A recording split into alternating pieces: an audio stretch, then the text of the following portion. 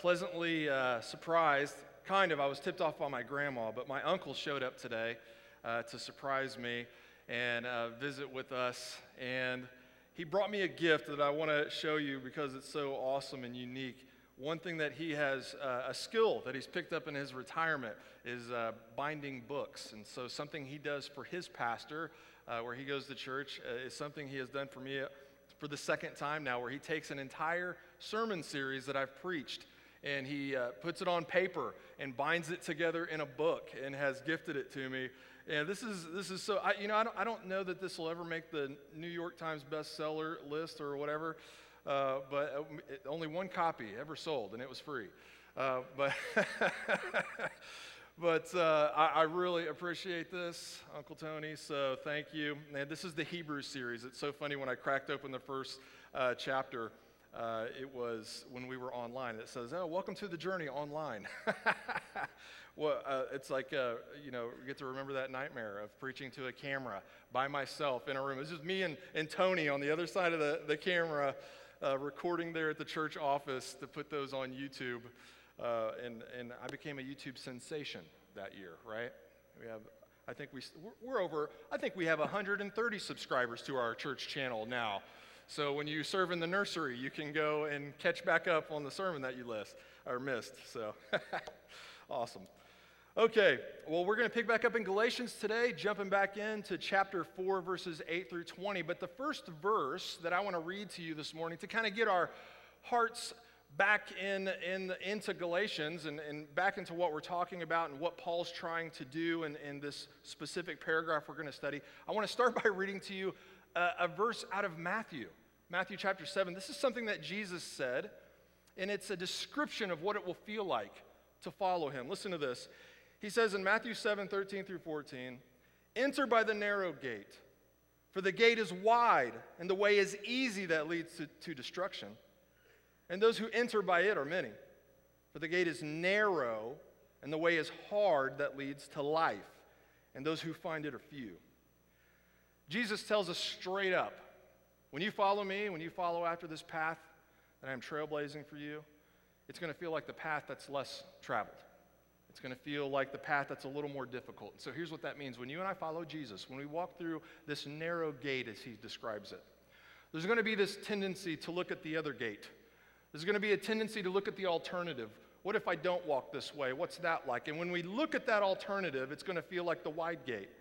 It's going to feel like that's the way most people are going. That's going to feel like that's the path of least resistance. And that's going to feel attractive to us in some way. And so he wants us to know straight up, like when you're following after me, it's going to feel like the narrow path. It's going to feel like the more difficult way to walk. There's going to be more resistance there. And that is such important instruction to understand in your Christian walk. I never want to sell this way of life to anyone as the easy way. Jesus didn't ever put it that way. He wants us to know that there's times in this walk with me, you're going to feel intimidated. You're going to feel frustrated. You're going to feel insecure. You're going to feel tempted to turn back and go the direction which you came from, to revert back to who you once were, because that's going to make a lot of sense to you, to revert back to familiar ways, your old ways. But you're something new now, and it's going to be difficult. It's going to be different. I remember here just a couple of years ago, Amanda and I took a trip out west to Mount Zion National Park, and we began to hike some of those trails out there. We had an absolute blast, something her and I have never done in our entire marriage, but we were celebrating 20 years that year, and we wanted to do something we had never done before, so we went out west to walk some of these trails. And I had been out there with my dad when I was really young, but I didn't really have any strong memories of it. So we get out there, and the first trail we did is up to a place called Angel's Landing, which is basically a trail that I know some of you have also walked, that is just walking up the side of a cliff. You're going up all of these switchbacks back and forth, and you're just going higher and higher and higher. Now, normally, I'm not a fan of heights. If I'm on my roof, I'm like, flat as I can be. Like I get nervous. But there was something about being at Mount Zion, hiking up the side of a cliff, and the higher I got, it didn't bother me at all. I was just so taken aback by all the beauty. It was just amazing. The terrain is just so different from out here, and it's captivating. I didn't even notice I'm walking on a cliff that there's death right there. Like, it didn't even cross my mind. But as I'm walking up this trail, I immediately recognized that I was alone, and my wife was no longer with me. I'm like, oh, where did she go? And I turned back, and I find Amanda about 20 yards behind me doing this, against the wall. Because, there's just a huge drop-off on this side, and she was just clinging to the side of the mountain, and she had this look of terror on her face. And so I'm like, oh no, okay, maybe I should have taken her to the beach. I go back and I'm trying to reason with her. Like, hey, we wanted an adventure, babe. We got the adventure. Here we go. We're going that way. I don't know what's around up there, but it looks beautiful. Let's go. Let's keep going. She's like, nope. I want to go back. I want to go this way because that way's down and that way's safe. And I know what's that way. Let's just go that way. And I'm reasoning with her as best I can, like, hey, you're okay. I'm doing one of those. And this little 5-year-old walks by with his parents. I'm look, the little 5-year-old's doing it. She's like, her parents are stupid. They shouldn't let her up on this cliff. What are they thinking? They're idiots.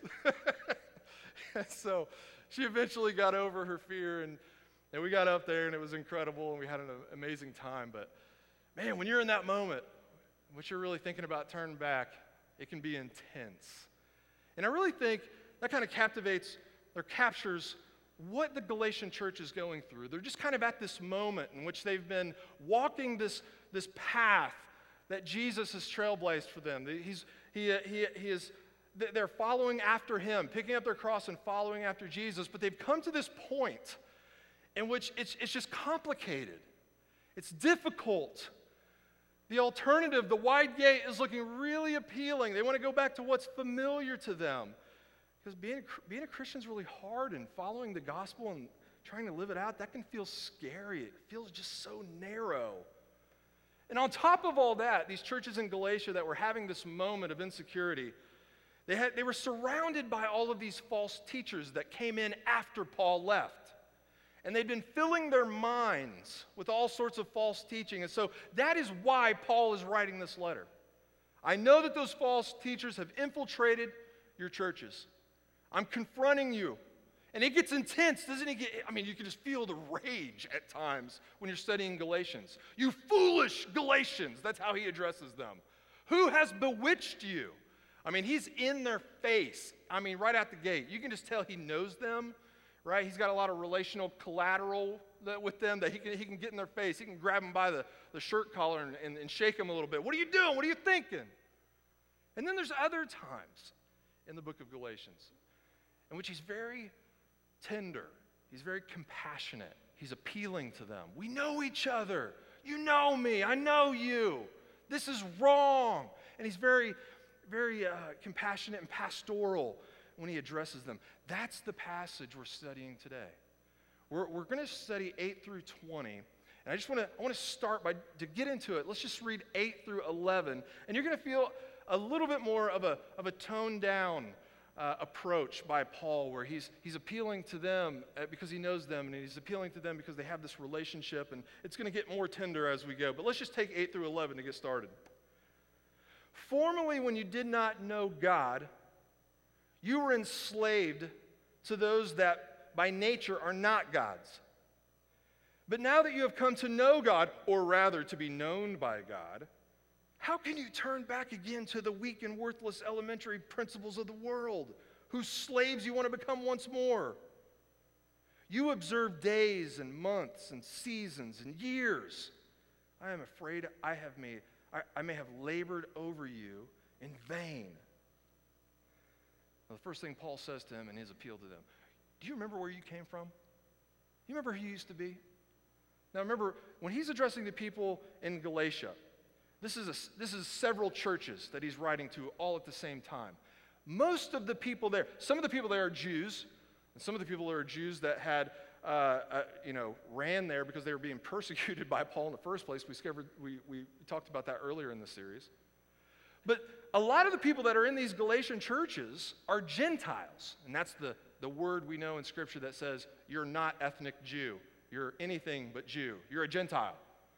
Most of them are Gentiles that grew up in a pagan culture, worshiping pagan false gods. They were enslaved to all of these religions that were worthless, doing all of this religious activity and rituals and ceremonies and rites that were completely empty of meaning. They weren't gods at all. They were just a carved out idol from a piece of metal someone found. It was just a tree stump dressed up to look nice. That's where they came from. That's who they were. So they were enslaved to this powerless religious system of false worship to false gods. But now, he says, because of the gospel of Jesus Christ that saved him, now you have come to know God, the actual one true God. You've come to know him, but then he qualifies that even better than knowing who God is. You've been known by God. Don't miss that little nugget that you can so quickly scan past in that passage of Scripture. There's knowing God, and then there's being known by God. Those are two different things. Don't miss that truth. Like when it comes to your salvation, knowing who God is one thing. Lots of people know who God is. Even the demons know God, right? I mean, we know that in Scripture, right? But to be known by God in the salvific sense, that's all that matters. You've come to know God. Then he qualifies that statement by saying, or rather, to be known by God. So the Bible teaches that there's a lot of people in this world that claim to know God. All kinds of people claim to know God. But not everybody is known by God. There's a distinction there. You might remember something else that Jesus said in Matthew chapter 7 that I started with that chapter with this sermon, but he also said just a few verses later, on that day, speaking about the day of the Lord, many will say to me, Lord, Lord, did we not prophesy in your name and cast out demons in your name? And then will I declare to them, I never knew you. Depart from me, you workers of lawlessness. So, I mean, there's a tremendous amount of religious activity that we can participate in this world. A tremendous amount of things. But here's the real question. Are you known by God? Or are you just a religious person? Well, the message of the Bible teaches us that to be known by God is to be in Christ. That's something else Paul just hammers into our brains in the New Testament. If you have faith in Christ, you are known by God. How do I know God knows me? Do you have faith in Christ? If so, you are known by God. When you have faith in Christ, you have been brought into communion with God in such a way that grace is your experience now. You've been brought into communion with God in such a way that the resources of God are your possession now. That's how it's described to us. I have an exercise for you. You know, occasionally I like to give a homework text. And that's so that you can, in your devotional time, maybe this afternoon or throughout the week, here's the passage of Scripture I want you to write down and just read later today or before you go to bed or something. Look at Ephesians chapter 1 and just read the first 14 verses and count how many times Paul says, in Christ, in him, referring to Christ, or in the beloved, which is also in reference to Jesus, in Christ. It's addressed, as a matter of fact, that whole letter is addressed to those who are in Christ, those who have faith in Christ, those who are known by God. And what I want you to do is, as you're reading those 14 verses, every time you see in Christ or in him or in the beloved, circle it and see what's attached to it. And then you'll know what it means when you are in Christ. You'll know what you have when you are in Christ, if you can just look what's connected to each time that is mentioned. In Christ, being in Christ or in him, it means, here's one thing in verse 3 there in Ephesians chapter 1, you have every spiritual blessing in the heavenly places. That's your possession if you're in Christ. Verse 4, if you're in Christ, that means you have been chosen before the foundation of the world. Wrap your mind around that one. I'll let you know when I get there. I haven't yet, but it's just too big of a truth to wrap your mind around. In verse 5 and 6, it says, if you're in Christ, you've been predestined for adoption. Right? You'll spend the rest of your life trying to wrap your mind around that, and so will I. In verse 7, if you are in Christ, then you have redemption. You have forgiveness. It's your possession. You're known by God. Verse 11, if you're in him, you have an eternal inheritance. It's yours. It's already yours right now if you're in Christ. Verse 13, if you're in him, in Jesus, then you are sealed with the promise of the Holy Spirit, who is a guarantee of these things. The assurance that we are meant to feel in the first 14 verses of Ephesians chapter 1 are just mind-blowing. But they are meant to give you security in your faith, to give you assurance of what you have right now, what it means to be known by God, to be a son of God, as we are described in Galatians. Grace is our experience, and the resources of God are ours. What big truths. Those are the exact truths that the churches in Galatia, because they were falling victim to some of these false teachers, those are the truths that they were starting to walk away from. And so this is the urgency that Paul has. What are you turning away from this?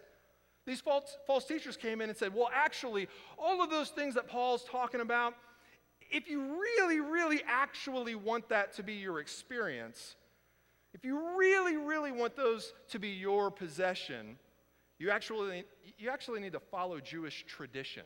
That was the false teaching. You actually need to follow the Jewish calendar. That's why he says you need to, he's talking about those days and those months and those years, those seasons. You need to observe those days like a good Jew. You need to observe the Sabbath on a Saturday. You need to be like a good Jew and observe the Jewish calendar in those months where we have the different festivals, and you can participate in the kingdom of God, and then it will be your possession. You need to watch out for certain years. Some years are even more special than others. You need to follow the Jewish customs, and then you can have all those things that Paul says you'll have in Christ. Well, you can imagine how furious Paul is when he hears this and why this letter is so passionate. He's like, why would you turn back to that? Why would you turn back to that which cannot save?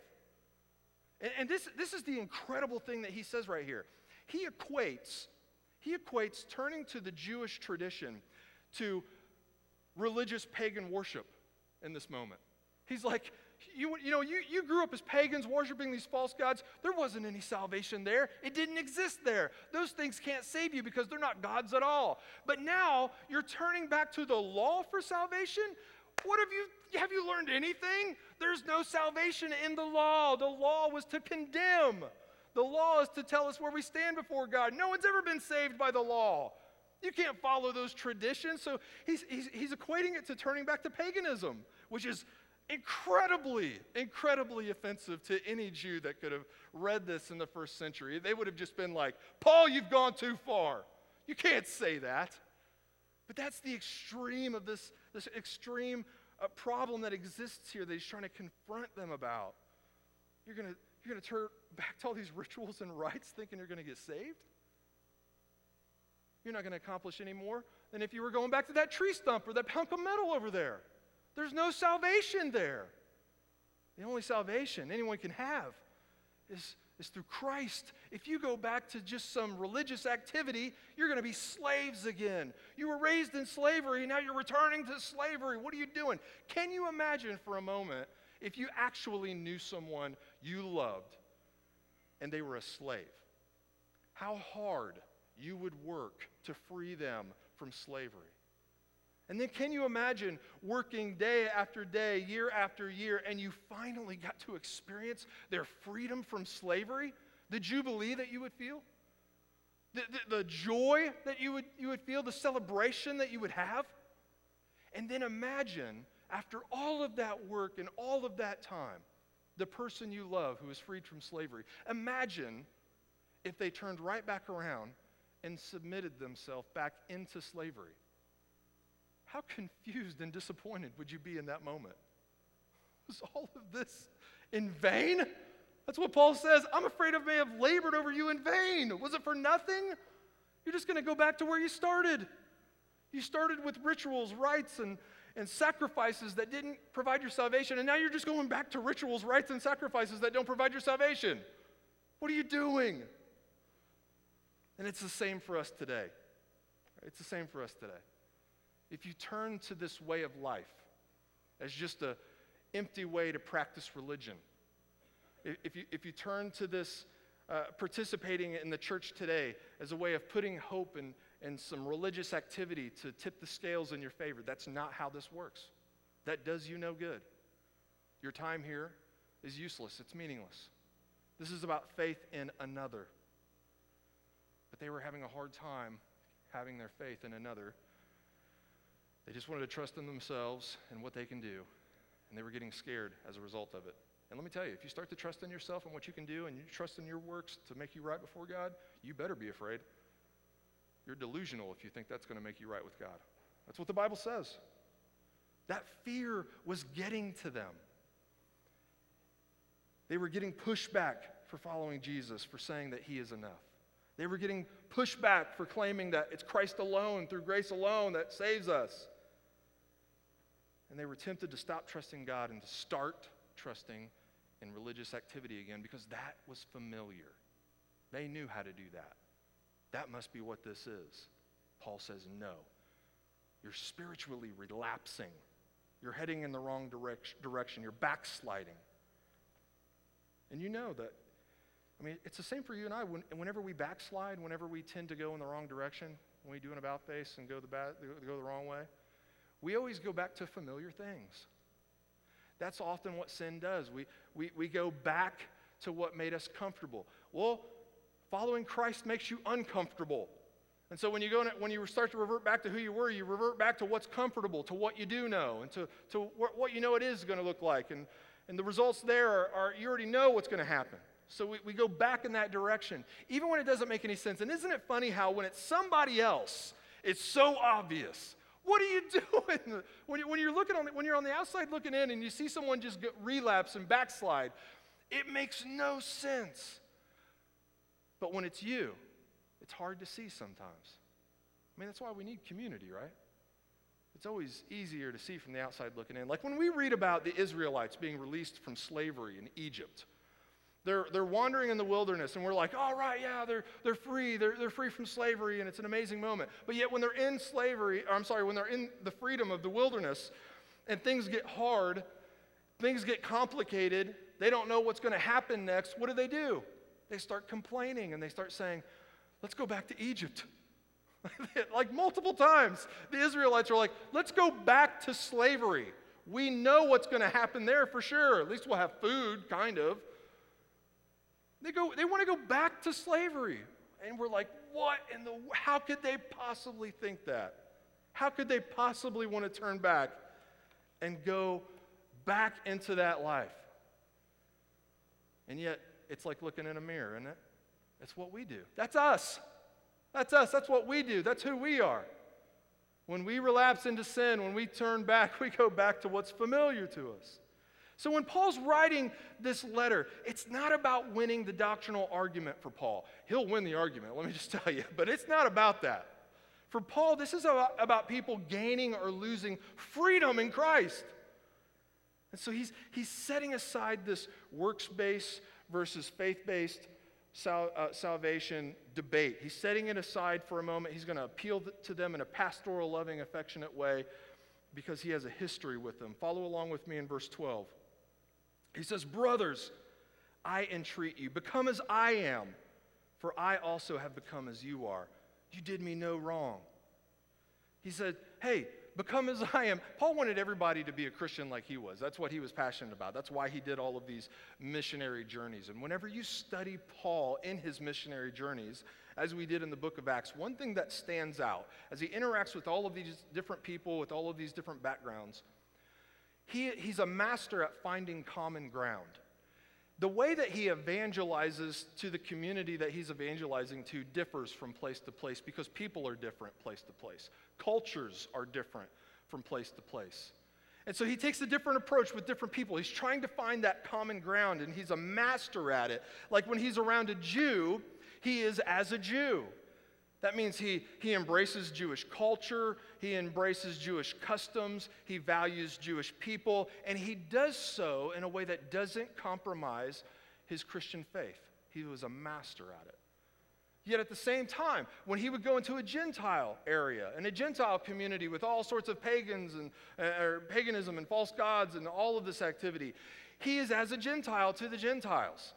And that he finds that common ground wherever it may be. They're all human. He's going to find that common ground in some way, and he embraces their culture and embraces those people and values them in such a way that doesn't compromise his Christian faith. That is such a lesson for you and I, because isn't there a slippery slope there? It's so instructive to us, but there's so many dangers to it. I feel like we got two problems whenever we try to evangelize in our culture. Here's problem number one, is we got some Christians that create so much space between them and non-believers that they never have any contact with them in any meaningful way whatsoever. Well, good luck evangelizing to people that you never even value or talk to or have friendships with. That's not going to happen. And then the other side of that slope is you got some Christians that embrace the culture they're in so much that they're virtually indistinguishable from the people around them. They're no different. They just give in to the paganism. And they're no different than anyone else. Nobody can change as a result of hanging out with them because there's nothing different about them whatsoever. There's two slopes there. Paul, he mastered it. We study his missionary journeys and what he says to certain people because it instructs us. Here's how you do it. And he's managed to evangelize to these Galatian churches, which is a combination of Jews and Gentiles, predominantly Gentile. And he's friends with them all. He would step into that situation and he would engage everyone. He would value everyone. He would find common ground with everyone. It didn't always work out great for Paul. We know that from his missionary journeys too. But he engaged them in a way that didn't compromise truth. That's rare. That's rare. But look at verses 13 and 14. This is what he says to those once pagans. You know it was because of my bodily ailment that I preached the gospel to you at first. And though my condition was a trial to you, you did not scorn or despise me, but received me as an angel of God, as Christ Jesus. He's like, man, here was the situation. He embraced those Jews and Gentiles there in such a way, found common ground with them in such a way, that they took care of him because he got sick. He hadn't shared the gospel with them yet. He was just friends with them first. He had engaged them on a level that they respected him and knew him. And it was because they took care of him in his ailment that he was able to preach the gospel to them. So here Paul is like, man, remember when we met and I was all sick and down and out and you guys just took me in. You didn't scorn me or despise me. You took care of me. Remember that? And that's what actually enabled me to preach the gospel to you in the first place. He's celebrating some dark days.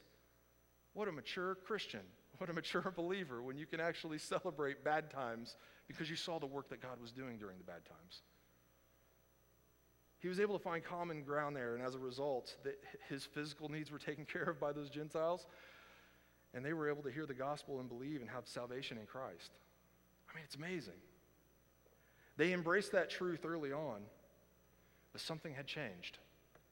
Read verses 15 and 16 along with me. It says, What then has become of the blessing you felt? For I testify to you that if possible, you would have gouged your eyes out and given them to me. Have I then become your enemy by telling you the truth? It's like, man, in the beginning, you guys loved me. Even before I preached the gospel to you, you're taking care of me when I'm sick. I shared the gospel with you. You become believers. It was an incredible relationship that we had with each other. Like, you would have gouged your eyes out and given them to me. A lot of people think that he had eye problems, and that's something that they were helping him through at that time as a result of that. We don't know for sure, though. He's like, man, you would have given me the shirt off your back to help me in that situation. We were friends. You're going to tell me that I'm your enemy now, having taught you the same truth today that I taught you back then? What's changed? I'm not any different. I'm doing the same thing now that I did back then. My message hasn't changed. Why am I an enemy now? Why are you resisting this? Why is this a problem for you? Why now? I can't even tell you how much this passage resonates with me as a preacher. I mean, just preaching the Bible, just going verse by verse, chapter by chapter, paragraph by paragraph. I can't even tell you how soothing. I mean, it's like so soothing to me to read that Paul had this experience. He's not doing anything different. His message hasn't changed. He's just teaching God's truth. And then for some reason, at some point, he's the enemy. I can't even tell you how many times I've had that experience. I mean, I teach the Word of God. I come here and do the same thing every week. And let me tell you something about the Word of God is that it covers a lot of subjects. It talks about a lot of stuff, a lot of hard truths in the Bible that make you really uncomfortable. Makes me uncomfortable too. You mix that together with the fact that I have a flawed personality and I'm a fallen human being just like you. And what you get is you interact with people that can be incredibly ungracious. Incredibly, brutally ungracious. I have gone from friend to foe, inadvertently, in one sermon, many times over, as I've just preached through the Bible. It's a painful reality for any preacher who just preaches through the Bible, because sometimes you're talking about stuff that people want to hear, and sometimes you're talking about stuff that people don't want to hear. And I want you to know straight up, I love this church and I love these people, and we have a lot of longevity here at The Journey, which says a lot about, I think, this church. And I love it. But you got to embrace two truths if you're ever going to last at The Journey. I'm not perfect, and the Bible talks about hard stuff that we can't fully wrap our minds around all the time. You got to embrace those two truths. I'm not perfect, and the Bible talks about hard stuff. If you can't embrace those two truths, you'll be shopping here for long. Because one of the other will rub you the wrong way. Either my imperfections or the Bible's hard truths. You have to be able to embrace it.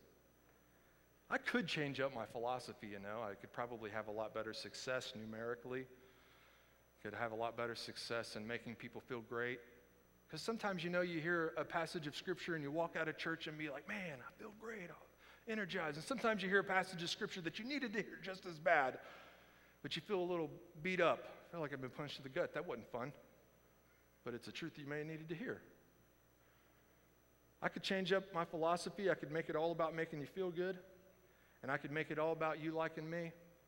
And we could have a whole different feel here, right? And a lot of churches have embraced that philosophy. I had someone who just recently sent me a link to a church in their area and wanted me to check it out and just help discern what was happening there. And so at their request, sure, okay, I'll go and I'll watch a couple of services on there online and help you discern if this is a good or bad place to attend or whatever. And I mean, that church service that will remain unnamed, that church service, it was like totally dedicated to making you feel great about yourself. I mean, it was like, this is the church of self-esteem. And if you want more self-esteem, you need to come here. And they literally, for a half an hour of their service, they would have an open mic time in which you could come up and talk about the good deeds that you did that week. That was the purpose of it. It was to brag about how great you are. I mean, literally, they came up to the microphone and was like, well, I blessed this person this week, and I did this. And then everybody's, woo, yeah, man, you're amazing, you're great. And then the next person comes up, talks about all the good things they did this week and how they had this huge impact on everybody around them and how great they were. And it was just person after person after person. And I was like, okay, well, are you going to accomplish anything else in this service? And then the pastor finally got up to preach, and he's like, okay, I'm not going to take much of your time. This is going to be short. This will be about 10 minutes. And he read a verse out of the Bible, out of Galatians, and talked for 10 minutes about how great they were. And I'm like, and that was that. And the church is booming. Just like, man, I guess we could change up our philosophy here. I could make you feel good, and I could just do whatever I could to make you like me. And here's what I would accomplish. If we changed up our philosophy and went that direction, I would shut you out of the kingdom of God instead of ushering you in and walking towards it. I would shut you out of the kingdom of God if we act like that. Take Paul's word for it. I'm just stealing his concept. Look at verses 17 and 18. They, speaking of those false teachers, they make much of you, but for no good purpose. They want to shut you out, that you may make much of them.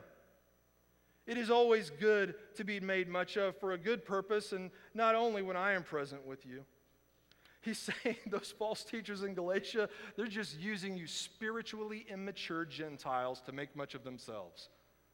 They want it to be all about them. And the way that they are making it all about them is they are showering you with disingenuous flattery.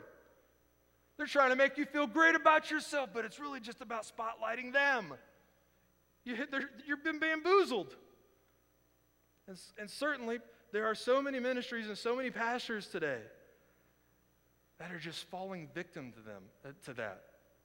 I think good pastors can even fall victim to that. Because let me face it. Let me just tell you straight up, like, when people come to the journey and they shower me with attention and praise, Pastor, I've never been taught the Bible before like that. This is what I've been missing. That feels good. I got to be careful with that. That's seductive. That feels good. I crave that attention. I crave that admiration, just like any other fallen human being on the planet Earth. So we have to be so careful with that in ministry, especially because if we get caught into that, it can become all about that. And me just putting you in a situation in which you shower me with compliments and things like that. And me just using you and buttering you up so that you can butter me up, and it can just be all about that. And if we did that, if we make it all about that, it will ensure we are shut out of the kingdom of God, because that's not what church is about. That's not what church is about at all. Now, Paul does qualify that. He said, by all means, if they are actually speaking truth, which they're not, but if they are actually speaking truth, I'm not saying you can't praise them in a sense that they're doing something good like you do when I'm there, because if it's good, it's good.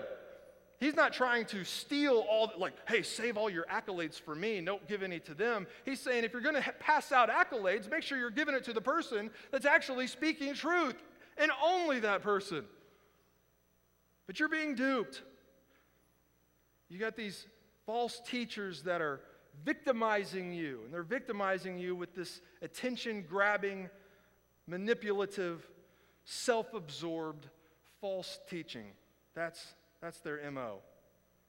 And as a result, you're all being enslaved to empty, legalistic religion, just like what you were raised in paganism. Look at the agony Paul feels as a result of this in 19 and 20. My little children, that's how tender he is.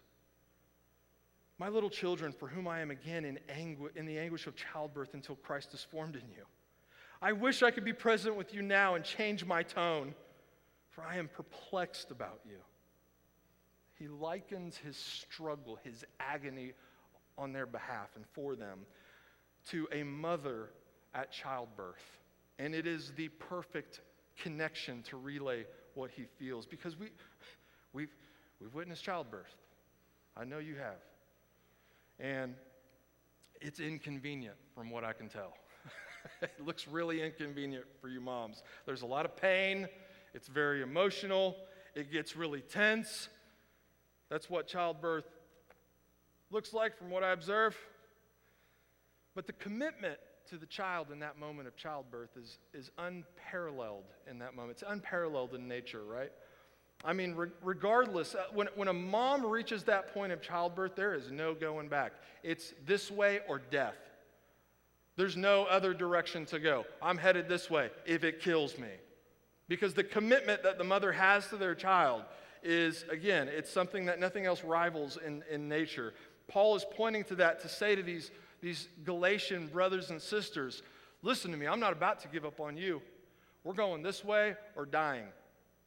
I'm not giving up on you. You might be confused right now. You might be scared right now. But I care about you way too much to turn back on you now. I'm committed to all of the pain that this direction has for us. I'm committed to all of the anguish, and this labor can take a while. But whatever the cost is, I'll pay it, because I'm going to make sure you understand the true gospel of Jesus Christ. And so those spiritual, here's the beauty of it all. When you think about the narrow path that walking out your faith is, it's always that way. We have these young, immature Gentile believers, who are being duped by false teaching, and they're being tempted to turn back, and it feels like the narrow path, and there's a struggle there. But then we see this old, seasoned veteran, this knowledgeable Christian beyond any knowledgeable Christian, a veteran in the faith, and he's still on that narrow path. It's still agony. It's still anguish. It's still tempting. I bet at Paul's, at that point in his life, at that vantage point, I still just bet he looks at that other gate and looks at the alternative and thinks, man, it sure would be easier to go that way. It sure would be easier just to turn back around from here. There's so much resistance, but he's embraced the resistance. He's embraced the anguish and the pain and the narrowness of that path. And so he's teaching these younger Christians in Galatia, hey, this is the way it is. This is the way it feels. Isn't it amazing? We get to those difficult times, those intimidating times in life, and maybe you're there right now, and we think, this is awful. Can I even do this anymore? Do I want to go this way? And yet when we still go the way of Christ in those moments in life, those moments are what serve as the proof that what we have is real. We need those dark days. We need those trials, or you won't even know if your faith is real or not. It's so often that security in our faith eludes us. It seems out of reach. It's the dark days, it's the difficult times that provides us with the assurance that we know what we have is true and real and a gift from God. He knows me because my faith is still here. It's still functioning because it's a gift from Him. It isn't from me or of me at all. It's of God. Let's pray, and we'll go into a time of communion. Lord, we thank you for these instructive passages of Scripture that help us to value difficult times, that help us to understand them, make sense of them, so that we can persevere in our faith. We thank you for the ways in which you used an ailment to even plant these churches. You used conflict to get the Jews there, and you used an ailment for Paul to preach the gospel to the Gentiles there. It's astounding, and it gives us hope, Lord, that as we live out our lives in this fallen and broken world, there can be purpose in difficult times. And we can look back through those dark seasons and see where you have accomplished your will and expanded your kingdom despite us at times, Lord. And it's such an honor to be a part of your work in this world. Lord, for those that are here today and the path is feeling narrow, it's feeling difficult, it's frustrating, and they're tempted, they're frozen next to the cliff and thinking about going down, back from which they came. Lord, I pray that these words in Galatians chapter 4 would inspire them today, that it would lift them up, that it would encourage them, that it would help to strengthen them to boldly head towards the beauty and the unknown in the path that you have before us. Lord, that we can be in life with you eternally, we know as the end result. So, Father, I thank you for this time together. I thank you for your word, and may we now be blessed in a time of communion with each other. In Jesus' name we pray.